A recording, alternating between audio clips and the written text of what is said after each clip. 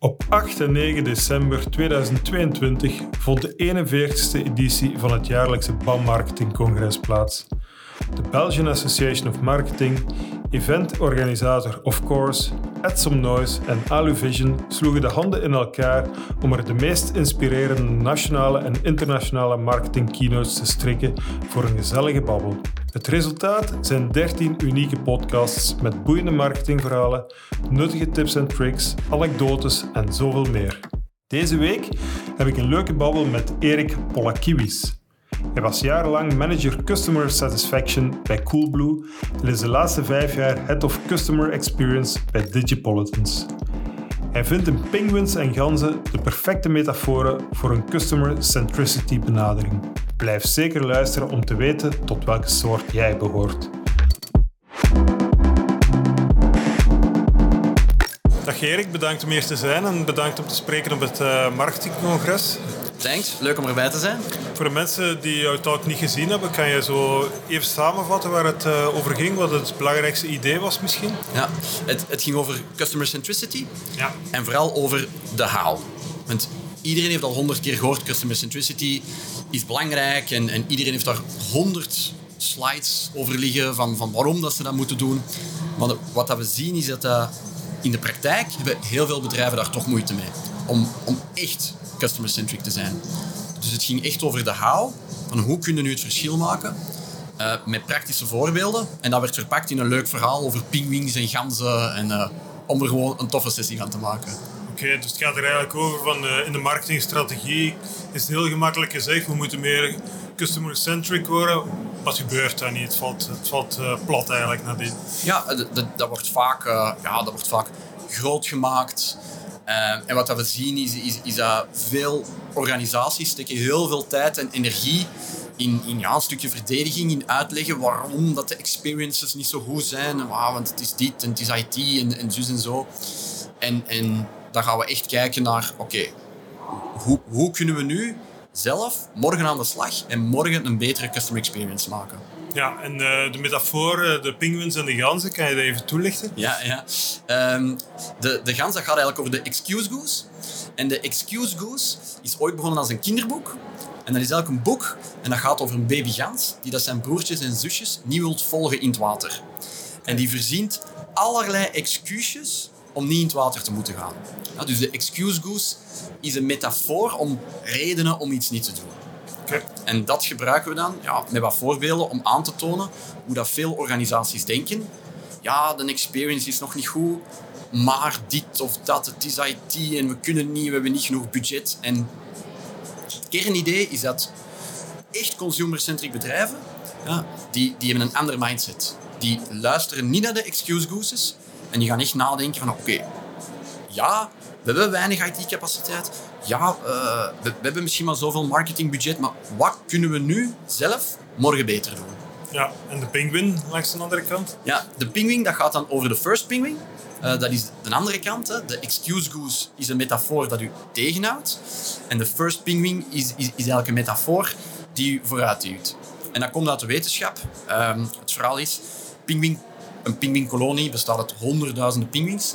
Ja, en elke ochtend moeten die in het water springen en moeten die vis gaan vangen om te overleven. Ja. Maar zij zijn niet de enige in het water.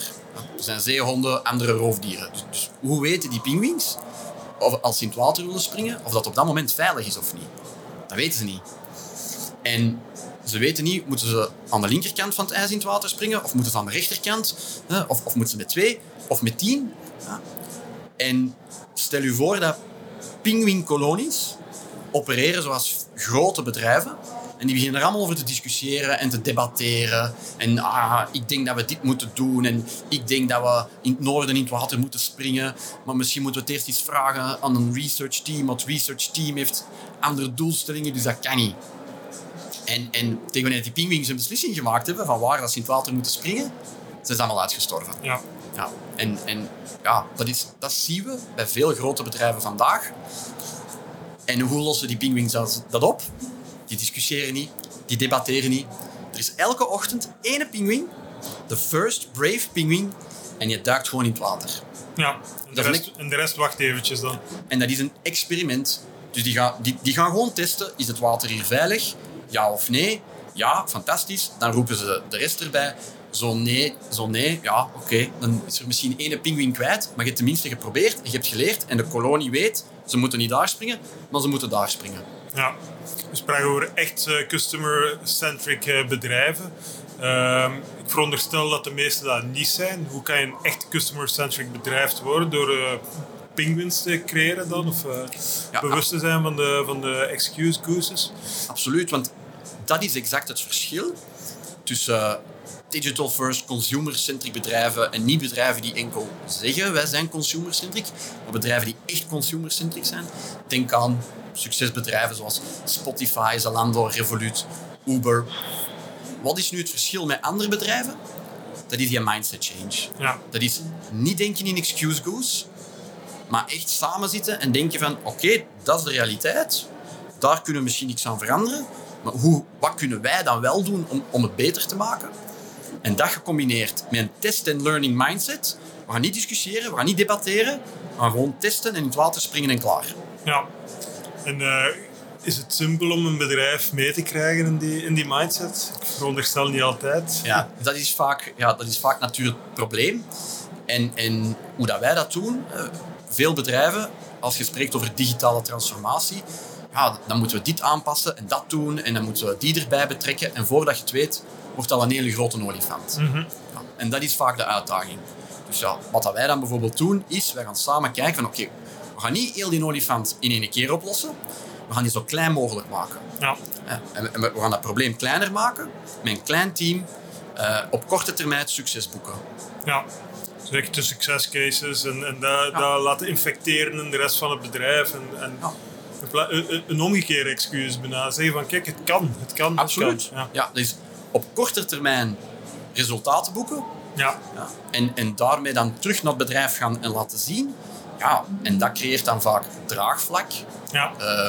voor de rest in de organisatie. Zo worden discussies vermeden, want er is data, het is aangetoond, het werkt en we kunnen verder. Ja. Je hebt de magic word digital transformation laten vallen natuurlijk. Wat mogen we daaronder verstaan? Ja, dus digital transformation is natuurlijk heel breed. Absoluut. Ja. En als de meeste mensen vragen, ja, wat doen wij? Ja, dan zeggen we zijn geen agency. Wij doen geen IT consulting of IT implementation. In onze ogen heeft een bedrijf 3 pilaren voor digital transformation.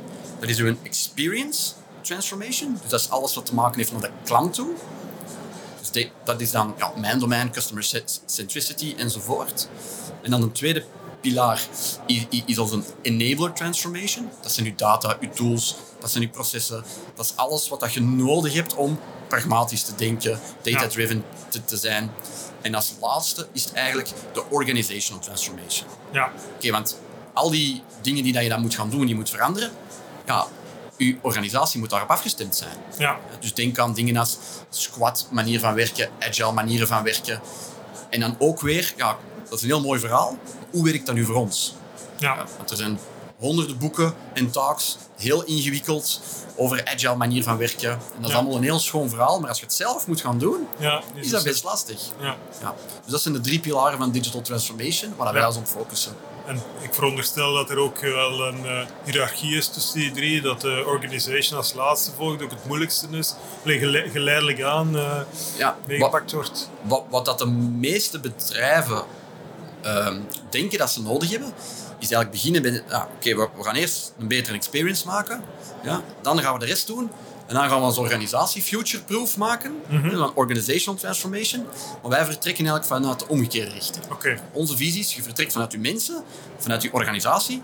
Want ja, dat zijn degenen die het moeten gaan doen. Zonder hun lukt het niet. Nee, het zijn niet de modellen en de slide decks die het gaan doen. Het begint bij de mensen.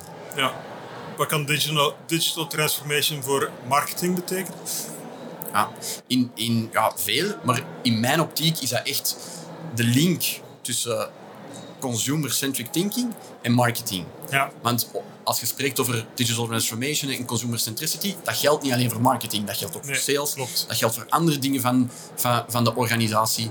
Ja, en die knopen leggen is vaak niet die rocket science, maar de mindset, dat is wel de challenge. Ja, dus mijn persoonlijk geloof dat een merk ook gebouwd wordt door elk contact dat ze met een mens hebben. Of dat nu in een marketingcontext is inderdaad, of in de schadeclaim-context, of zelfs een klacht, bellen naar de helpdesk enzovoort. Dus ik veronderstel dat digital transformation daar een heel belangrijke rol in kan spelen. Absoluut. En in onze visie, het is zoals jij zegt, dat moet end-to-end zijn. Ja. Dus je kan dat niet doen, dat nu marketing is of een andere manier van digital transformation. Je kan dat niet doen met verschillende silo's, met verschillende teams. Dat kan alleen maar end-to-end. Ja.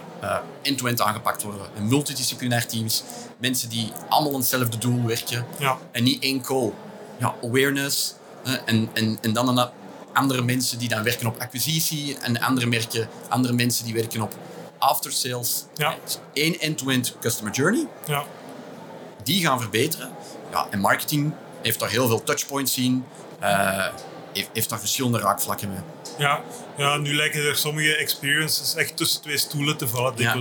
Iemand is verantwoordelijk voor de IT, iemand is verantwoordelijk voor de interface, maar toch zit er iets dat niet misloopt. Een foutmelding bijvoorbeeld, zeg maar iets. Daar lijkt dan niemand aan gedacht te hebben natuurlijk. Ja, exact. En die ene persoon of die ene afdeling kan een heel goede job doen. Maar die customer journey is langer dan dat. Ik geef graag het voorbeeld. Je kunt de mooiste auto hebben, de chicste auto hebben. Ja. Maar als alleen de motor niet werkt, dan gaat je auto niet vooruit. Klopt. Of als je auto vastzit in de modder, en jij zit de mechanieker die de motor herstelt, dan kun je zeggen, de motor draait, maar je auto zit nog altijd vast in de modder. Ja, we moeten het volledige plaatje proberen te zien. Voilà. Ja, goed. Het is zeer interessant en ik geloof dat er nog een belangrijke rol voor marketing is en dat ze heel veel kunnen leren van digital transformation. Dus ik wil u bedanken voor dit gesprek. Ik vond het heel interessant. En, ik vond het heel tof. Merci dat we erbij mochten zijn. Graag gedaan. Vond je deze aflevering interessant? Laat je mening achter op LinkedIn met de hashtag BAM-marketingcongres en dan mekkeren we samen nog wat verder over marketing. Blijf op de hoogte van het BAM-nieuws via marketing.be en hou 7 en 8 december 2023 alvast vrij in je agenda voor de 42e editie van het BAM-marketingcongres. Hopelijk tot dan!